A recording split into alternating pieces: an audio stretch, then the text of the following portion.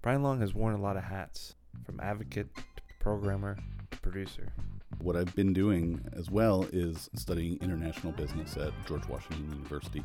What I really am lacking are the hard business skills, the marketing skills, and the art of the deal, as our next president, I think, puts it. Brian joins us to talk about where the media landscape might be going. The number of staff jobs at newspapers may be declining, and jobs at network television are increasingly hard to get and centralized in fewer and fewer places. Those skills are in demand in a larger number of places than ever before, and that's just going to increase. Media on the Radio is a podcast that features conversations with media professionals. Everyone from creators of media to those who do the marketing and distribution. This is Devin Gallagher, host of Media on the Radio, and thanks for listening. I was wondering if you could just start off by talking about your college career and what you majored in. What was your college career like? I went to high school around here in the Washington, D.C. area and was involved in academic debate as a high school student. And I decided to go to school at a school that had a promising debate team, so I chose to go to Emory University down in Atlanta, Georgia. One of the things that I was interested in from the start was media, and particularly college radio. I was a big music fan, and I was looking for a school that had a radio station. I didn't actually end up studying any media or communications per se, except that I did have a minor in film studies. If you were able to project into the future at the time, your mind's eye in college, did you have like a dream job that you wanted to get into politics, or what did you see yourself getting into at that point? Honestly, in college, I was searching around for who knows what. I really didn't have a clear picture of what it was that I wanted to do.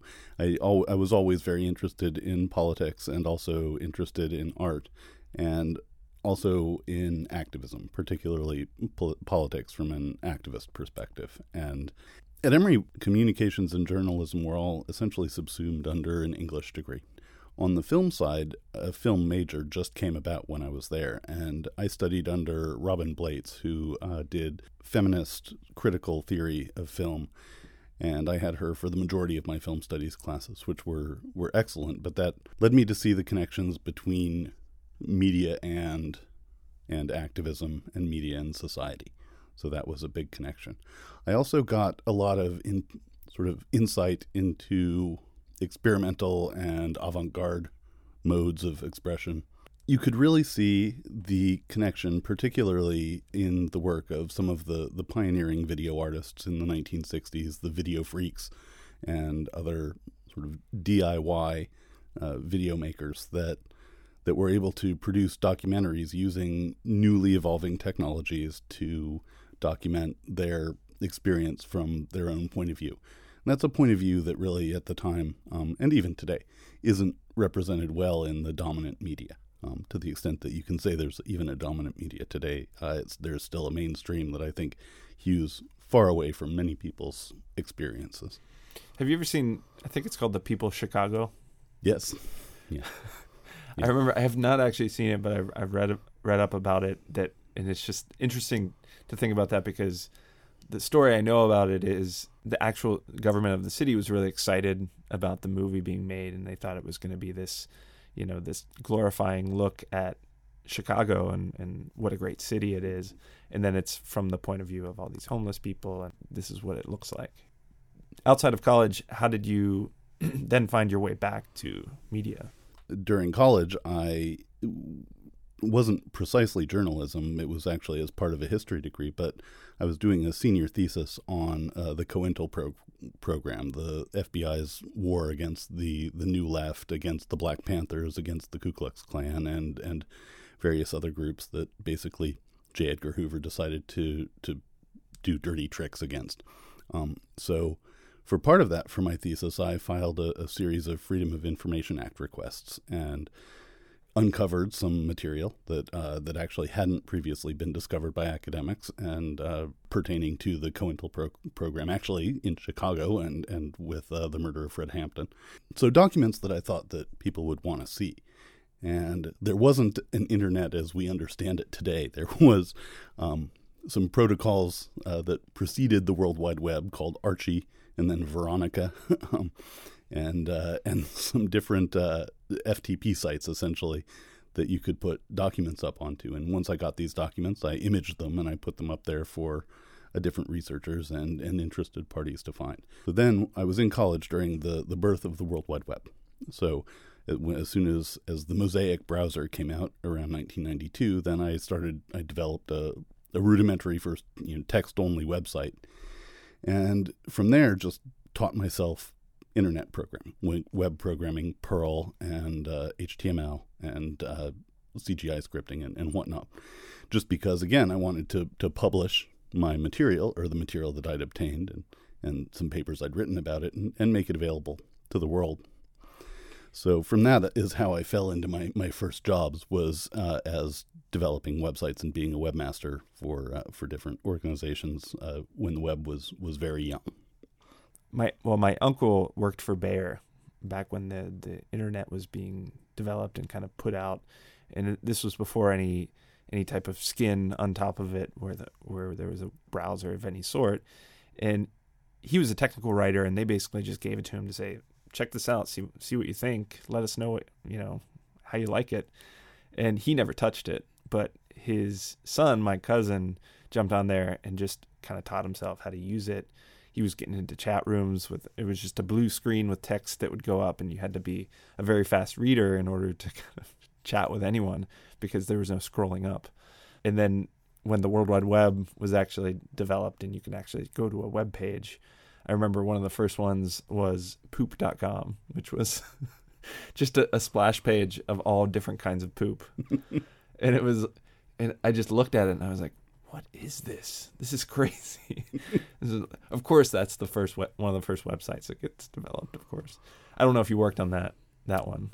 No, I can't. I actually can't even say I'm familiar with it, but I do fondly remember the days of Lynx and YTalk.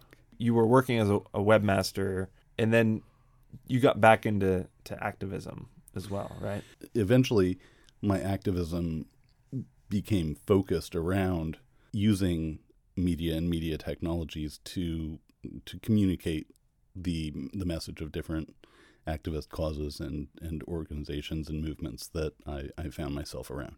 Because the technology and the accessibility becomes easier and cheaper to use, what was it like to be kind of on the cutting edge of that? And then also, what was the transition like from that early time until people started to really adopt it and everyone needed a web page, right?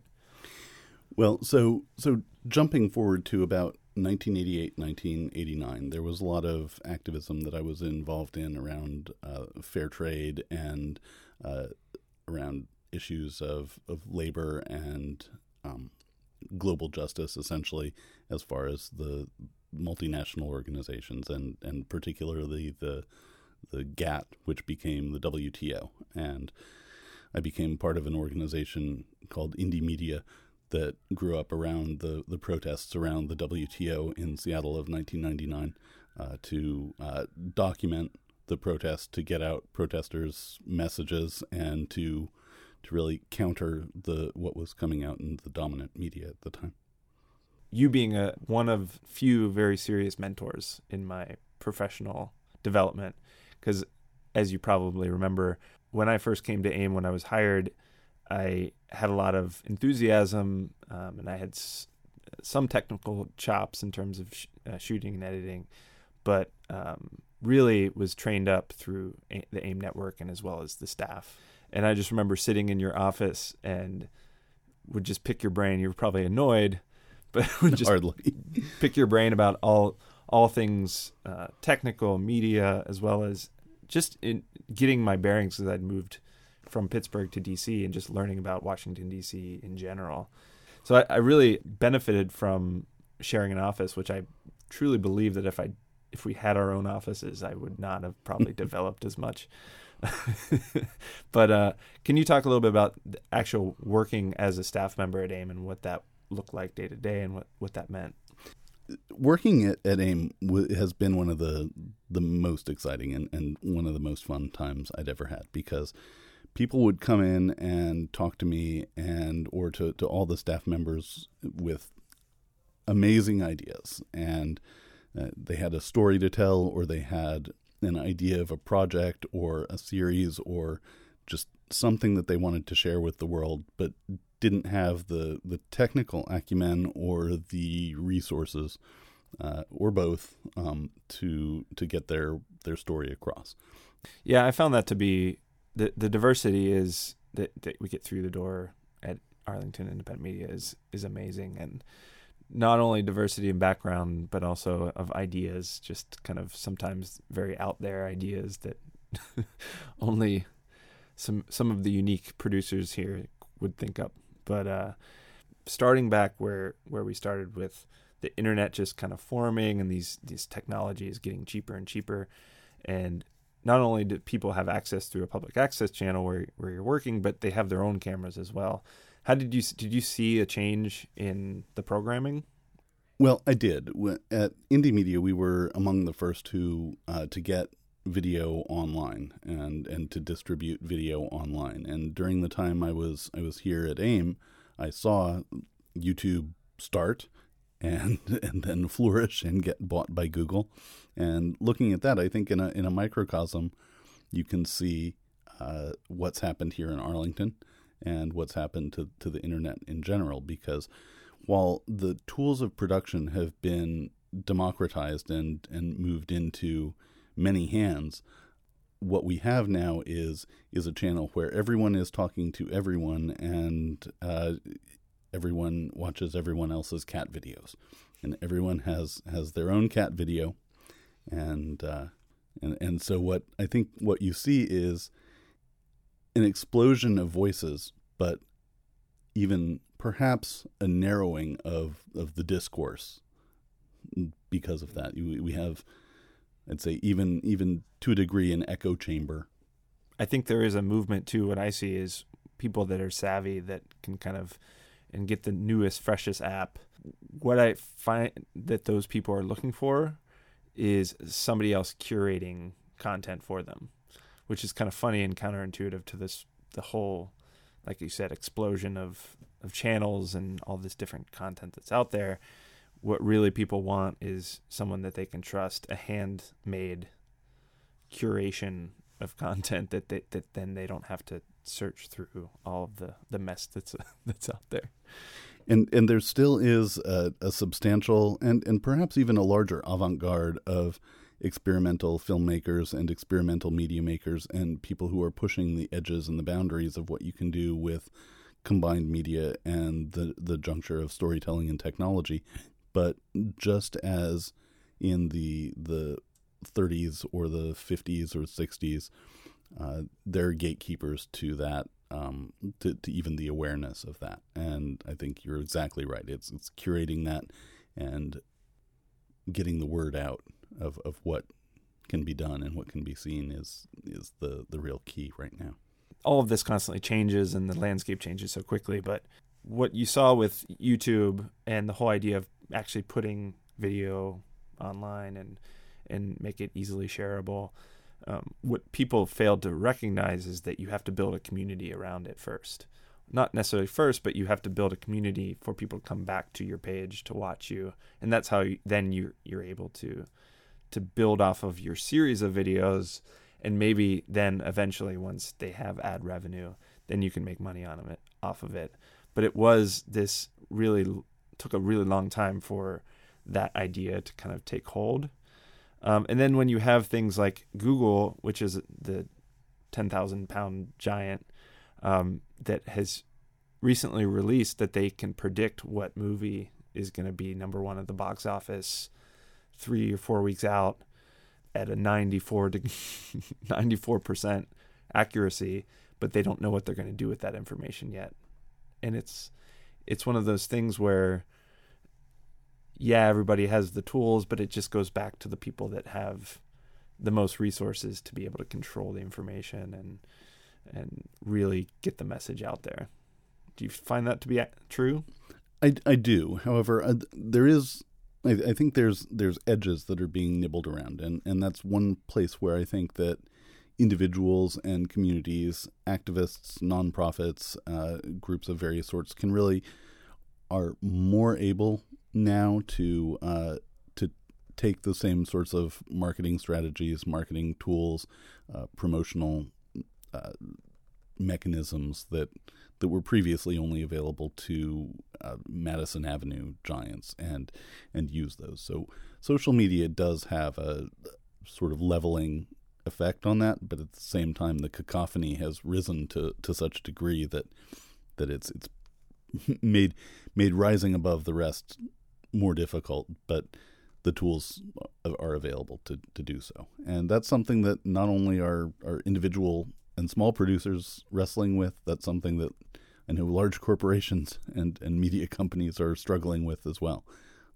If we can even see that with the way that many newspapers were slow on the uptake to adopt multimedia and to evolve their multimedia operations in a way that would be profitable and also practicable by their workers.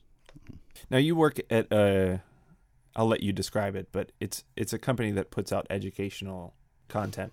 Yeah, I work at a company that produces educational media for a consumer audience, and we market it direct to the consumer, both on catalog and the internet, and increasingly a large push to stream that direct to the consumer on omni-channel basis. I'm curious for myself, how much pre-production and writing goes and development goes into those products that you're putting out? Extensive. We do substantial testing of everything that we do. First, to market test it to see that there's audience demand, as well as to screen test our talent and make sure that our talent is good and appropriate.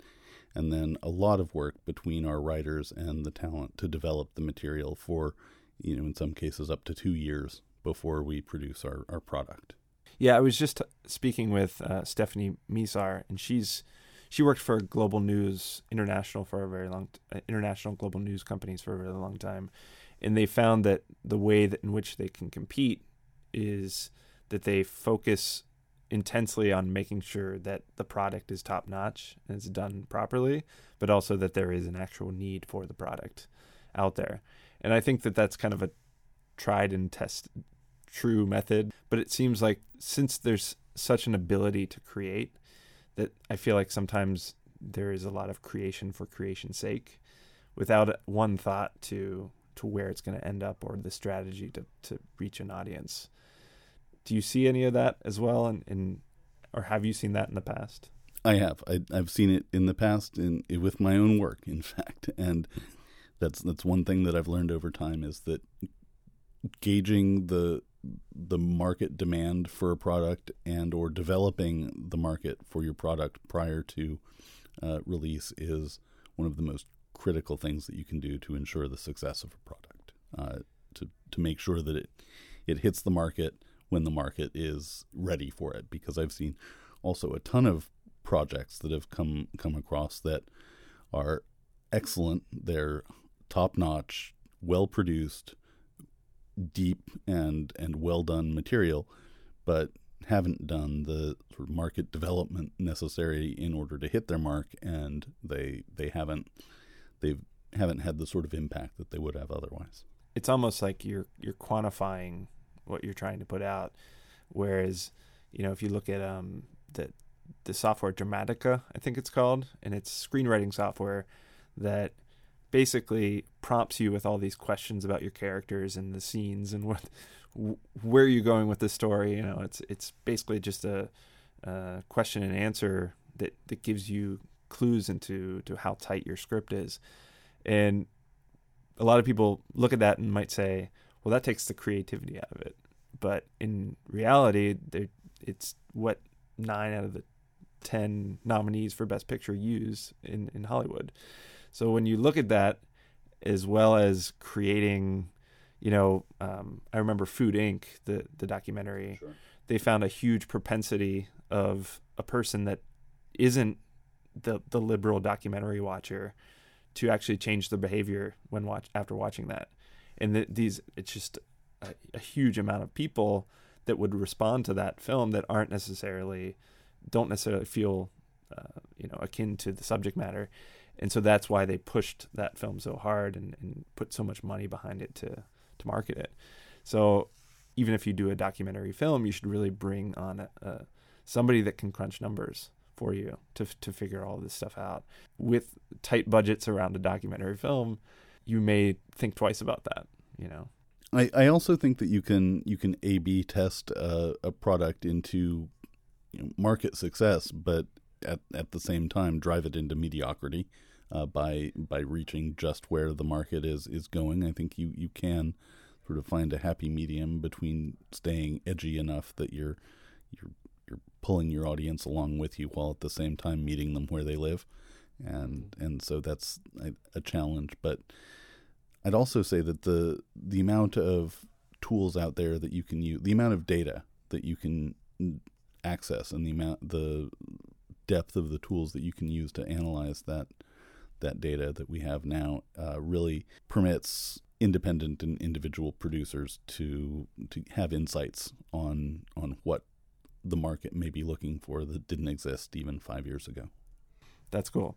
Kind of almost out of time, I wanted to get into what you've been doing the last couple of years, which you're finishing up a master's degree in business. Well, as I said, I'm currently working in overseeing some technical aspects of production at an educational production company. But what I've been doing as well is studying international business at George Washington University, because I think that while I have the background in history and political science to have the content knowledge, and I have the technical skills in production that I've worked on my own and then through my time at AIM, what I really am lacking are the hard business skills, the marketing skills, and the art of the deal, as our next president, I think, puts it, that will really let projects meet their true market potential. And what have you learned just by going through the master's program? What has it opened your eyes? Have you seen things in a different light? What I've very much so, and what I've learned, and I think it may be just a part of the fact that I'm studying business in an international context, is that the media landscape in the United States is very saturated, but the opportunities for producers outside the United States to make content for American audiences, as well as for American producers to distribute, to make content for foreign audiences and to distribute content around the world, is where there's a huge opportunity for growth and for a lot of work to be done. Wow, that's interesting. 5 years from now, do you have, as I asked you earlier, do you have an idea of what you'd hope to accomplish or where you hope to be? It's maybe not necessarily having a different job, but are you looking into your own kind of venture within that media field? I am. I'm continuing to look at leveraging my production experience and my interest in culture and politics to have a greater impact, I think, on the national discourse. What would you say to a college student that's just recently graduated that wants to get into the media field in any form? How do they get over that hump of getting the experience necessary to make a living? It's a very hard field to get into, and a lot of it is, first of all, I would say you should go to where the work is, because it's a hard field to get into. But if you're working in California, you're working in New York, there's more work to be found. But those are also, it's a very, very cutthroat environment, and it's a difficult environment to find full-time work in. So you should volunteer, you can intern while you're doing other sorts of work and get your skills, build a portfolio, and market yourself as your own brand. And none of this is new to me, but I think, or that I'm saying new, this is really sort of conventional wisdom. But What I would add on to that is that while you're working in whatever field you might be working in, if you're not getting a job in media right away, that there's a media component and a multimedia component to virtually every field right now. And to take skills that you learn in a communications field or that you learn in journalism are really broadly applicable across virtually every industry and only becoming more so.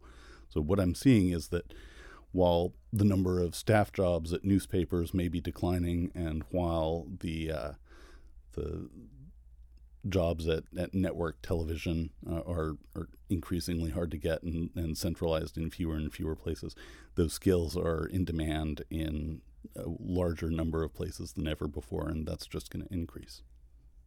That's interesting. So the analogy would be that, bigger corporations and nonprofits might be looking for a media person that then maybe you wouldn't be working in television directly, but you're working for a bigger organization that for the first time is thinking about hiring a video person. That's absolutely right, because television, as we think of it, is increasingly not even television. It's delivered over the top. It's delivered on mobile screens. It's multi-channel, and it's not the network model as has been known for 20 some years ago. That's gone now, and so content is where you find it, and it's being created all over the place, and I think you'll find it in every field. I'm curious how, and I don't know the answer, and maybe it would take bringing a couple of chairs of a communications department at a local college to see what's happening at a local college. But my fear is that your students are going through kind of the motions of local broadcast journalism, for example, where you work on the TV station at university and you hope that you get a job at the local news channel. But the same thing that happened to the newspapers and radio even before the newspapers is that I think local news is kind of on the way out. The over-budget television stations are what it takes to run a TV channel and a whole news team when the millennials and the young people just aren't watching the shows. Well, we are. We're seeing that in local broadcast news right now. It's being consolidated, and it takes fewer people to run a local television station right now. I know you can run control rooms remotely. You can run cameras remotely. You can have one crew be a single person and produce local newscasts for half a dozen different localities on a single set in a single day, and not even be located in the same place. Sort of the Clear Channel / iHeartRadio model of local production, and that's already happening. The consolidation and the cutting of, or consolidation of jobs into fewer and fewer roles is going on, and technology is enabling that. So I know a lot of anchors are now doing their own teleprompting with a foot pedal. Absolutely. And I was in a studio at CBC a couple weeks ago, and it was a huge studio, and there was no control room. I didn't see it, but the anchor was talking to somebody, and who knows where they were. And there was only 2 people as crew in the room for this, what looked like a very big production. Yeah, well, 2 people because the unions are very strong in Canada. Right. And that's, I guess, what I'm getting at is that, it'd be interesting to bring somebody on that's the chair of a communications department and talk about that. That is to say, though, that the jobs are still there. As you bring control rooms all together, but it's moving more into an IT sphere where it's all run over IP. I mean, robotic cameras run on IP networks is the name of the game at this point now in my facility, and increasingly, I think, all over the place. Yeah. For studio productions, that is. And, the same thing, I think, as soon as the FAA gets their drone rules set, will be seen in news production as well. Well, any final thoughts about media? I guess my final thought about media would be your media diet is like any other diet you follow, and you are what you consume, and so you should really put some real thought and consideration into what media you seek out and look for. That's a good message. The show is recorded at Arlington Independent Media, or AIM. If you live in the Washington, D.C. metro area and you want to get involved in media production, check out arlingtonmedia.org. There are countless ways to get involved, like volunteering on programs, taking classes, and producing your own media projects. This is Devin Gallagher, host of Media on the Radio, and thanks for listening. You can find new episodes of Media on the Radio. Visit arlingtonmedia.org.